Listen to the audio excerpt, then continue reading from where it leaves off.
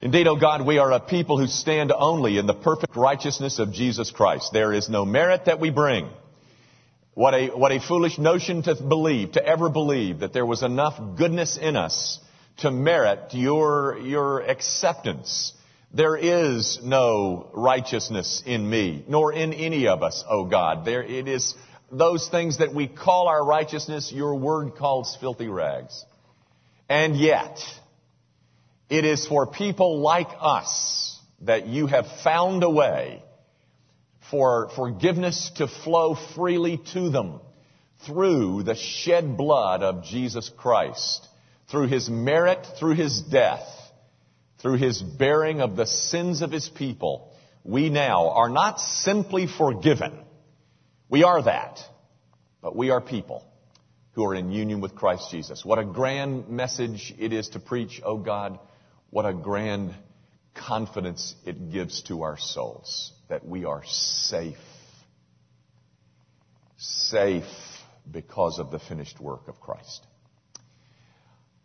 Father, our world is not so safe. It is war, it seems, in a lot of places.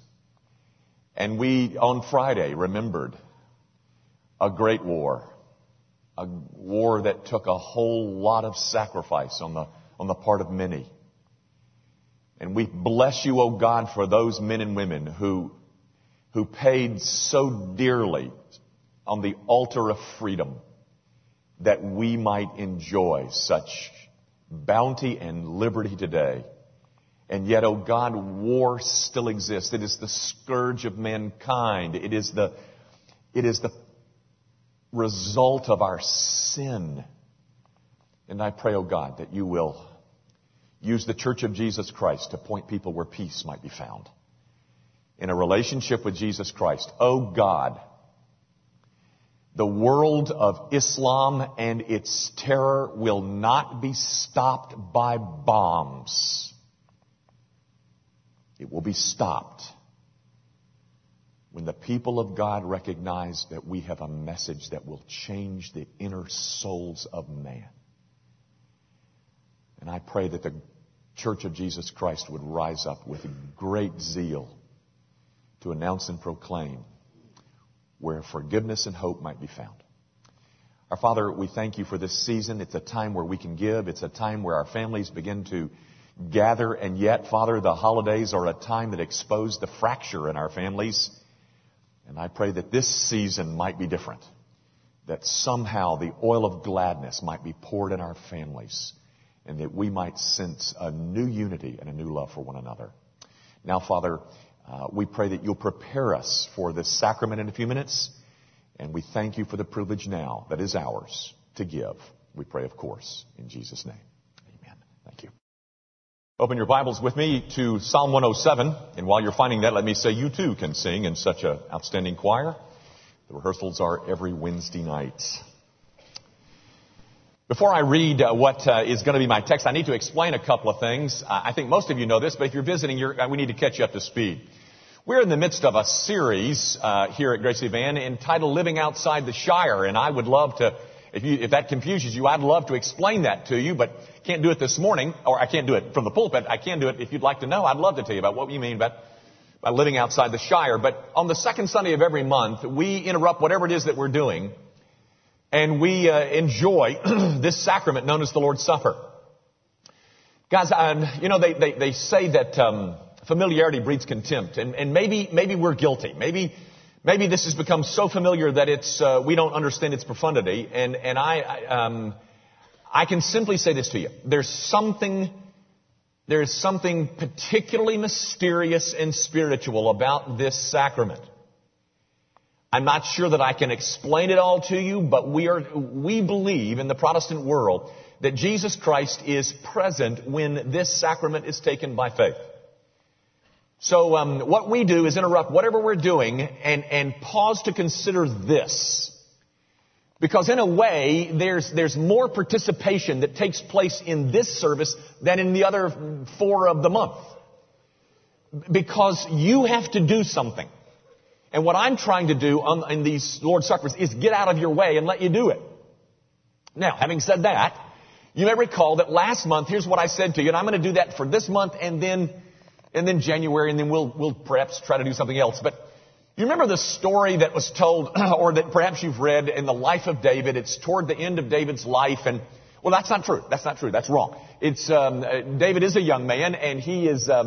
There's a story in 2 Samuel 23 where he's hanging out with some of his friends. He calls them the three mighty men, and he makes this statement that they overhear, and he says, "Oh, I sure would love to have a drink of water from the well at Bethlehem." And, he just groans and says, "I'd love to have a drink out of that well." And so the three mighty men hear that, and they get together and they say, "Let's go get him one." And so they break through enemy lines and go into occupied territory, and they get a drink of water from the well at Bethlehem for their king, David. And the point is, if you love that king, you really want to give him what he wants. And so if you love the King of Kings, doesn't it make sense that you want to give him what he wants? Now, with that in mind, with that little story in mind, what we're trying to do is simply give the king what he wants. Last month we looked at confession of sin, and we spent our time with the elements confessing our sin.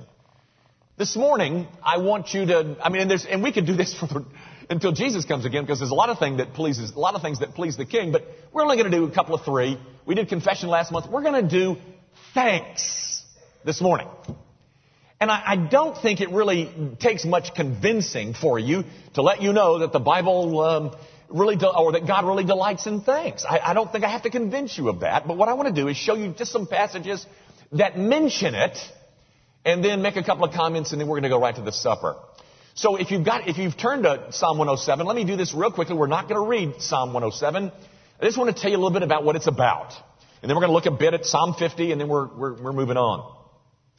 But Psalm 107 begins this way. "Oh, give thanks to the Lord, for he is good, for his steadfast love endures forever. Let the redeemed of the Lord say so, whom he has redeemed from trouble." Now, guys, what the author of this psalm does is he calls the people of God to thanks and let the redeemed participate. And then he gives you some examples of people who have been redeemed. Notice, verse 4. "Some wandered in desert places." Verse 8. "Let them thank the Lord." Then, verse 10. "Some sat in darkness." That is, some of the redeemed wandered in desert places. Some of the redeemed, they sat in darkness. Look, verse 15. "Let them thank the Lord." Verse 17. "Some were fools through their sinful ways." That's where I found myself. the part of the redeemed that's described as the fools. That was me. But notice in verse 21, it says, "Let them thank the Lord." Verse 23. "Some of them went down to the sea in ships." Verse 31. "Let them thank the Lord." Do you see what the psalmist is doing? Let the redeemed of the Lord. Some of you are like this. Some of you are like this. Some of you are like this. Some of you are like this. But let all the redeemed thank the Lord. And then in Psalm 50, there's a couple of sentences, and we could spend a lot of time, but I don't have it. Verse 14 in Psalm 50 says, "Offer to God a sacrifice of thanksgiving and perform your vows to the Most High."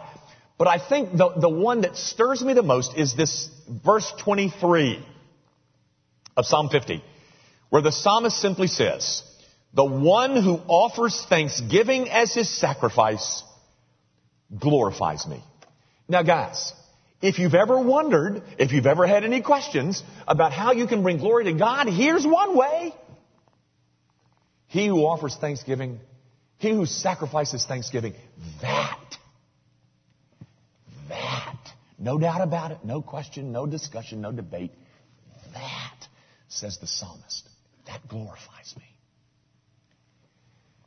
So I'm simply saying that let's give the king what he wants. Now, let me kind of entice you with a couple of stories, and then we'll get with it. Hopefully it'll entice you. I think most of you know the story about Israel. Israel was in bondage in Egypt, and then God brings Israel out with this strong arm through those 10, 11 plagues. And they are out of Egypt, and the army of Egypt begins to follow them. Remember that? And they come to the Red Sea, and they say, "Oh, we're done for now." And God says to Moses, "What do they get them across the?" And he parts the Red Sea, and they walk through dry shod. You know that story. And then the army of Egypt follows them in, and the waters cover them, and they're all destroyed. That is in chapter 14 of the book of Exodus. Chapter 15 in the book of Exodus is a song, or at least most of it is. It's Moses' song right after they came out of the Red Sea. I mean, they still got some dust on their sandals from the Red Sea, and they've just watched the army of Israel just get wiped away. And I mean, Moses sings a song. At the end of that same chapter where the song is, right after the Red Sea in chapter 15, 3 days later, 3. Like the Red Sea was on Monday, this happened on Thursday. Something like that. They come to a place where they don't have any water.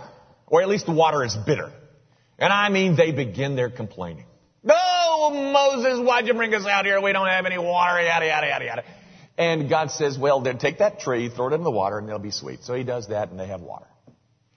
Chapter 16 opens with telling us 45 days after the Red Sea. So that would be 42 days after the bitter water. That means 6 weeks later, they're out in the desert and they're fed up because they don't have any meat. We ain't got no meat, Moses. And Moses goes to them and says, God has heard your grumbling. He's heard your murmuring. And he's none too happy about it. Now, guys, isn't that ugly? I mean, don't you think, doesn't that just strike you as ugly? After all that God had done, 3 days. 3 days later. I mean, God doesn't like it, and I don't like it either. I mean, I think that's ugly. Don't you remember? I mean, didn't you hate it when your kids did that to you? You know, you take them to Disney World and you pour your... This past summer, my wife had this cute idea of what we call cousin camp. And so we flew one of the grandsons in from Washington, D.C., my little Russian orphan grandson, Kolya. We flew him in, and then we brought the other 2 grandsons from Midtown over to our house, and they spent the whole week with us at cousin camp. And I mean, we absolutely dumped our blood on the table for them. You know, it was vacation Bible school in the morning, and then Susie would take them to some fun place to eat lunch, and then they'd swim all afternoon, and then they'd go to another fun place for supper, and then they'd come to our house and watch a fun video, and then they'd have this fun dessert, and then they'd go to bed. And I mean, with Susie particularly, but we were just, well, we come to the last day, Friday night, and the Midtown grandsons had already gone back to Midtown, and it was just Kolya left in our home, and we were going to put him on a plane the next morning and fly back to his mom and dad, and so I decided that I was going to take, granddad, I'm going to take just me and Kolya, my grandson, and we're going to go out and we're going to have a little granddaddy, grandson time, and so I decided, come on here, son, I'm going to take you I'm going to go get you some ice cream. And so it's just the 2 of us. We went to Ben & Jerry's, and I spent $4 on a scoop of ice cream, and that really made me mad. But I mean, we sat at one of those tall tables, and it was really a dear little sweet time. I mean, just, interchange, And it was one of those things that I had hoped it would be. So we finished that up, got in the car, we were driving down Johnson Road back to my house, and I said, well, son, we're going to have to get a bath and go to bed. And he said, I want to take a bath in Grand-Susie's bathtub. Now, Grand-Susie's bathtub is... Grand-Susie's Susie. Grand-Susie is big and got those little jets, that blow the water. But if you put them in there, you got a 30-minute cleanup job afterwards. And I said, Kolya, no, we're not going to take a bath in Grand-Susie's bathtub. We're going to take a bath upstairs in your bathroom. And I mean, he went into the pout mode. Little lip stuck out, and I thought, you twit. What do you think you're doing? Do you not know how I have poured myself out for you this week? Is that not ugly? Gang, I didn't tell you that story to let you know how sinful is my grandson. In fact, he's no more sinful than his granddad. I told you that story to just give you a taste of what our murmuring might sound like in heaven. You little twit. After all the ice cream. Guys, I don't know about you, but I don't want to become a grumpy old man. And in light of all the ice cream that God has given me, and in the knowledge that thanksgiving gives Him pleasure and glorifies this God who redeemed me in Christ Jesus, I'm looking forward to a few short minutes of thanking Him. You know, there's a story in the New Testament, Luke 17. Some of you know this story. Jesus heals 10 lepers. Remember that? He heals 10 lepers, and they all are so excited about being healed, and they run home, and one of them stops in his tracks and says, "Oh, I didn't thank you." So he turns around and goes back to thank Jesus, and he comes back to thank Jesus, and Jesus says, "Hey, weren't there 10 of you guys? And only one came back to thank me?" My brother and sister in Christ, how about this? Let's be the one. What do you say? My brother and sister in Christ, be the one.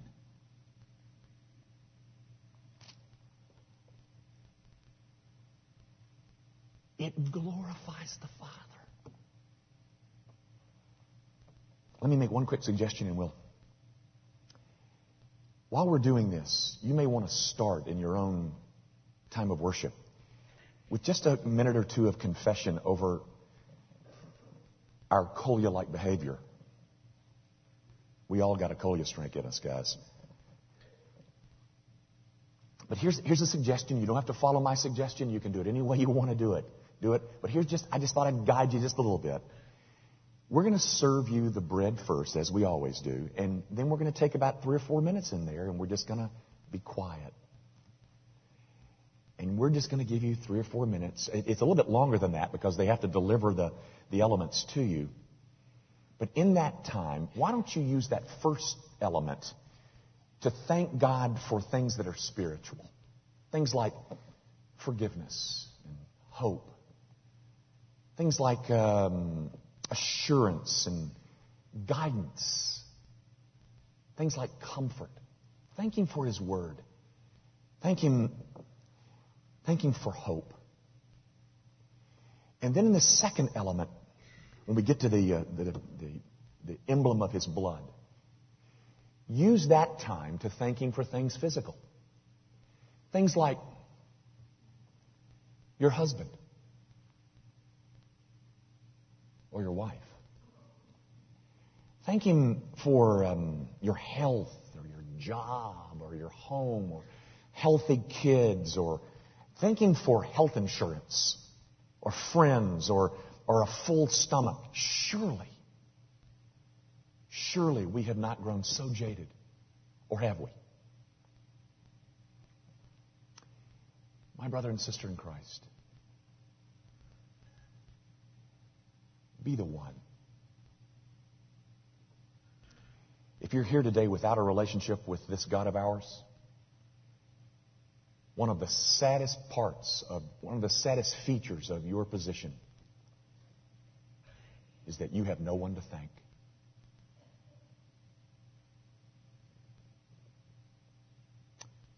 For the rest of us, you're invited to come and meet me at the table. Let's pray. Our Father, I do pray that this time will glorify you, that your people will find welling up in their souls such an outpouring of thanksgiving for your kindness towards us. Father, you've given us more than ice cream. You have given us the full assurance that our sin is forgiven and that we are accepted before your bar of justice. Now, Father, as we remember the event that accomplished that for us, we ask you in Christ's name to meet us here for Jesus' sake.